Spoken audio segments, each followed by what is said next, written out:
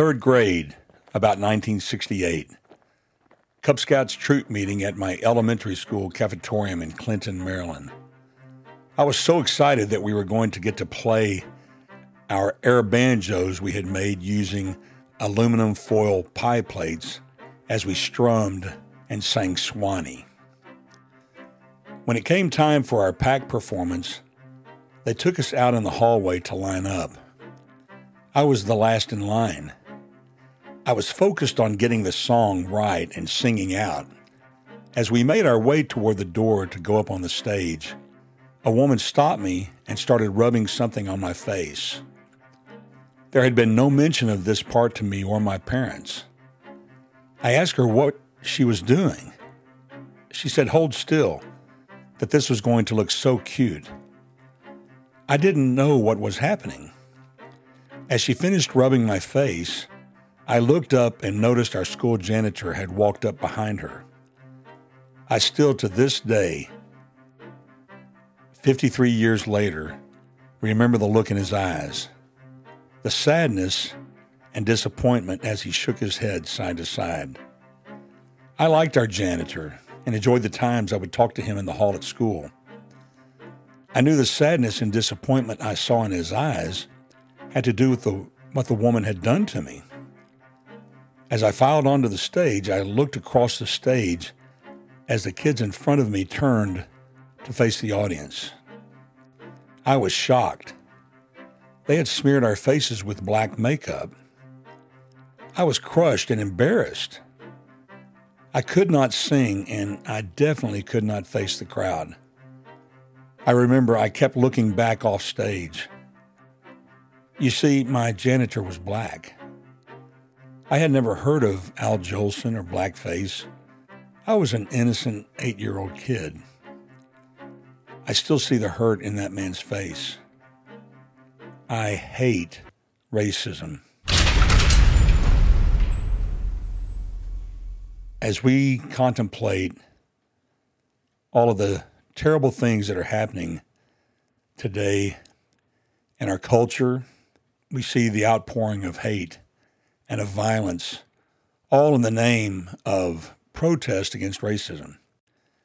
Yet, if you look deeper into many of the organizations who claim to be anti-racism, they themselves, in fact, are very racist. Here's what I want to do. I want to lay out for you a real simple thing that each of us individually can do to combat racism. You see, what we've got to come to is to understand what racism is. 2 Corinthians chapter 10.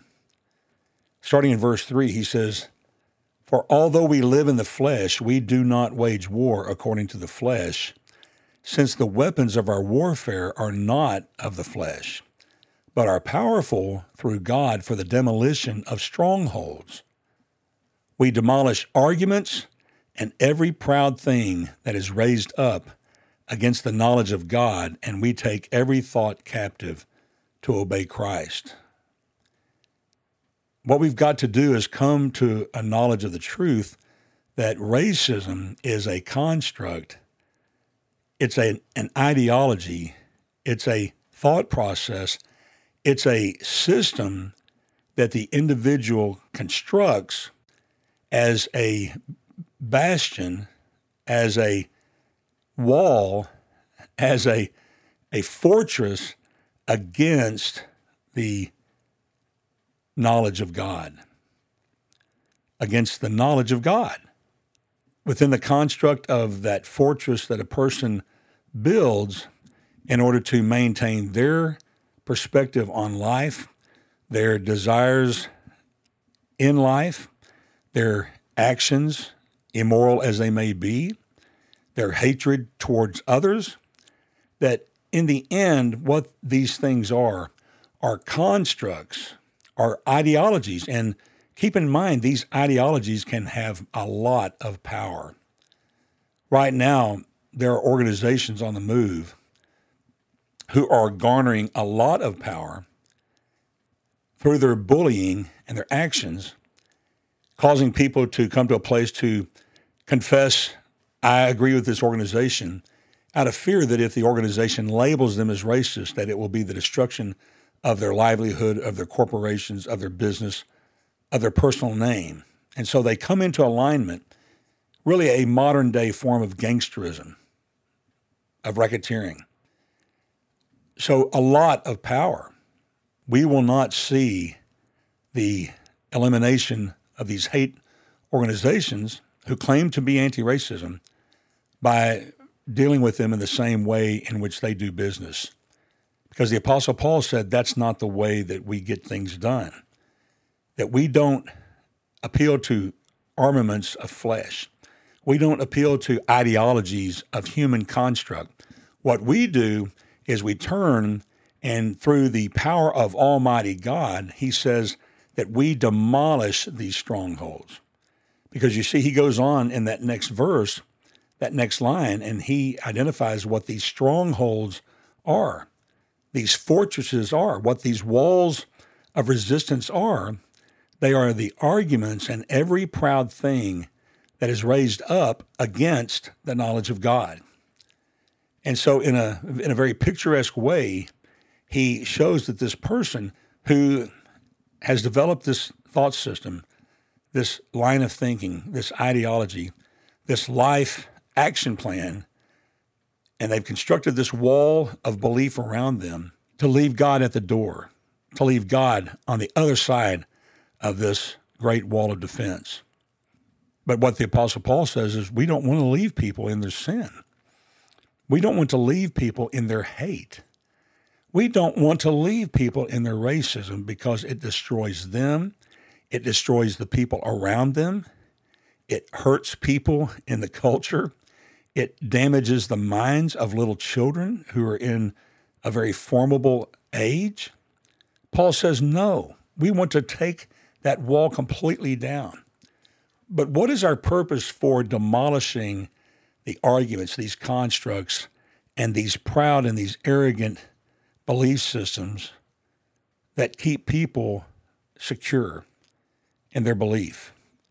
Why? Because we want them to come to a knowledge of the truth and to be saved. We want their lives to be changed.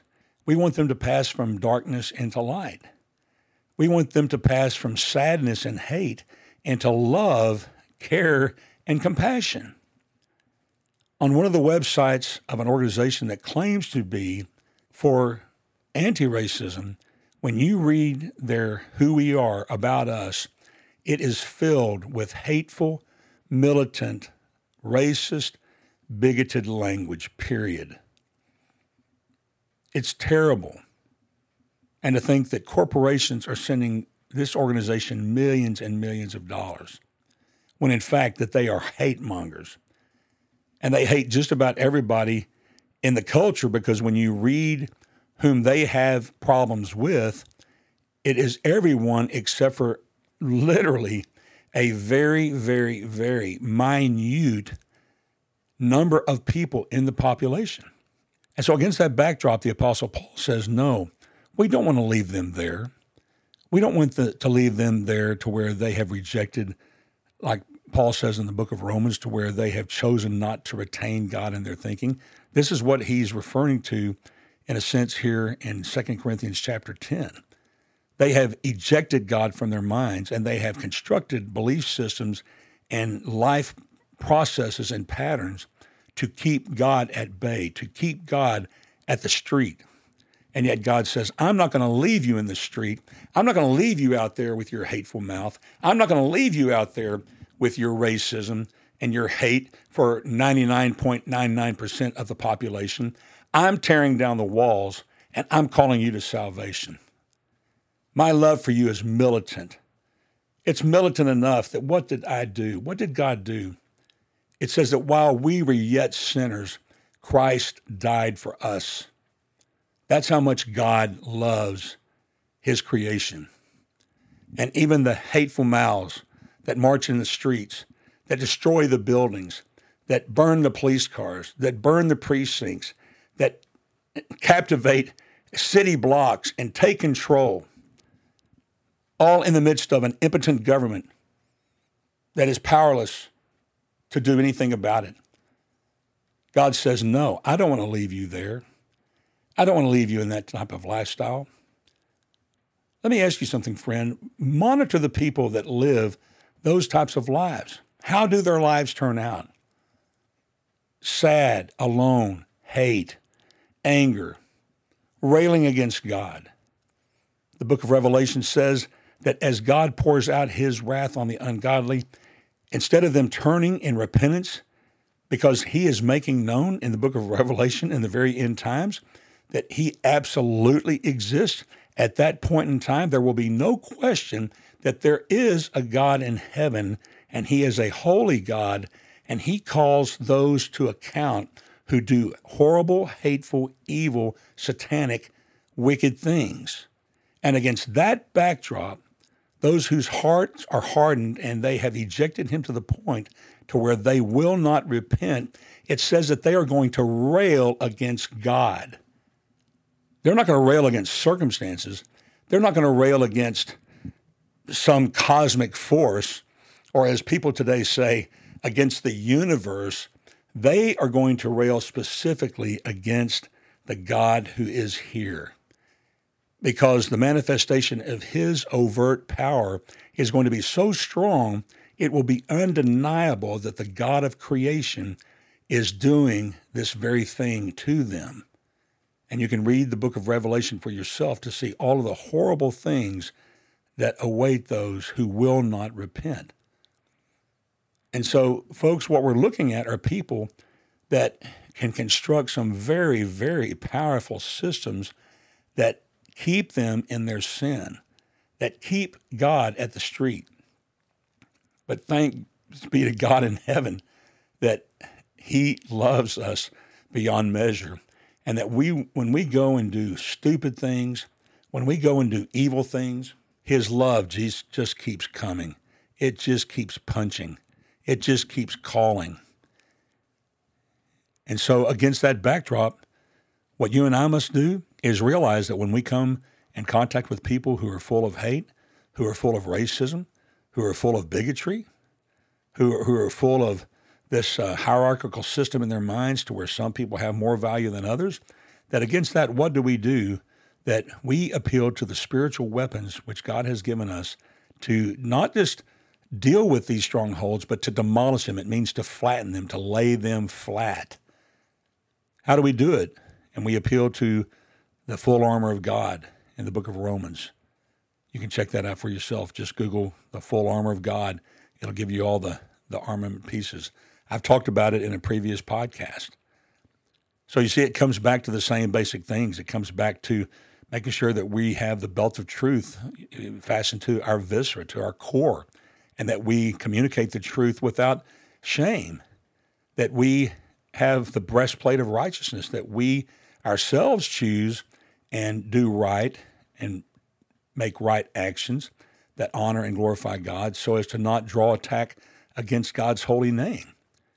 So the belt of truth, the breastplate of righteousness. The Bible talks about the shield of faith, that we believe against all belief, that God will save people and that he will call them to repentance and that he will penetrate their thick, leathery heart and that fortress that they've constructed and pull it down so that they can hear the truth, come to a knowledge of the truth and be saved. Throughout my podcast, you'll hear me say a lot about my dad, who lived away from God for 78 years. I talked to him many, many, many times about the gospel. He would not listen. He had a construct. He had a way. That's where he stayed. But yet, at the very end of his life, God finally punched through the hole and salvation came flooding in. And thanks be to God that right now, my father, who passed away in 2010, that he's been spending all this time in the presence of God forever in heaven. We've got to take up that belt of truth, the breastplate of righteousness, the shield of faith. Our salvation gives us the confidence to protect our brains when we come under mental assault. The helmet of salvation, to know that regardless of what we may endure as we reach out to people who are hateful, that nothing can take away our eternal life in Jesus Christ. The Bible also talks about the sword of the Spirit, which is the Word of God. So when you have someone in your office that has a very hateful attitude, perhaps even a hateful attitude towards you as a Christian, that what do? You love them in Jesus' name, and you communicate to them the truth of God's word, and it goes forth with power, and it does surgery on their hearts. God's word will not return void. It's going to produce fruit. Let me give you an encouragement in regards to that. Don't feel like you have to explain everything as you quote a scripture to someone, or that you mention a passage of scripture. It goes forth with power, period. And so every moment that you can actually place the word of God in that person's mind, that God is doing his work. Also, you do not need to quote necessarily the chapter and verse of the scripture. Those are things that have been applied after the fact. They weren't in the original text. They're helpful, but they're not divine. It's something that we've done. So don't feel like you have to say, well, in 2 Corinthians chapter 10, verse 3, just speak the word of God. It goes forth with power. The full armor of God talks about having your feet shod with the preparation of the gospel of peace, that it is the message that we bear, that a gospel of peace, the good news message that God has come to bring peace, that gives us the stability to stand in the midst of difficult times. And then above all, prayer. So we go to God with concerns about a work associate, the concerns about a family member, the concerns about a neighbor, the concerns about a spouse who has racist, hateful tendencies. When we do that, we will see strongholds pulled down. Let me encourage you. I am living proof. You may have someone in your sphere of connection. You just have determined, man, they are gone. They are lost. They are irrecoverable. That they have constructed such an impenetrable fortress, nothing is going to break it down. They are surely destined for hell. But I tell you, my friend, we can't let go. We can't stop believing. Don't become discouraged. Don't become weak. Have strength. Stand. Take your stand. Speak the word of God with confidence. The people that you work with, that you live next door to, that you talk to in the local cafe, they will say every outlandish thing without regard for anyone, with great boldness. Dear friend, this is the time we need to rise up with great confidence and believe in the power of God and the spiritual power he has given us and take authority. Why don't we do this? Stand up. Take a stand. Speak God's word with boldness. Because we have lost confidence in the power of God's word to transform and God's ability to get the job done. So we shut our mouths. Let us renew our confidence in Christ and share his word with great compassion and boldness. God really does save hardened, wicked people, and he really can transform our cities if we'll only trust him. My prayer is that we will see God show up on the scene through the works and words of Christian people and dispel the darkness, tear down these strongholds, and our world will get on with loving each other in Jesus' name. That's my prayer for you. That's my prayer for myself. And with that, I bid you peace. Hey, thanks so much for joining us on today's podcast. I've been your host, Kenny Price. God, the world, and other things. Always our mission is advancing equilibrium in the midst of an agitated world. Be sure to check out our show notes. You're going to find a lot of information there that can be of help to you, how you can contact us, find out more about our organization, find out how you can contribute and support this podcast. Also, I'm going to include some information about a book by a man named Carl Medeiros called Speaking of Jesus, The Art of Not Evangelism, written back in 2011, but very pertinent. Has a lot to do with how to talk to people that are very difficult in reaching with the gospel of Jesus Christ. So check it out. You'll be encouraged. Get the copy of the book today. You can find it on Amazon and other book distributors. Have a great day.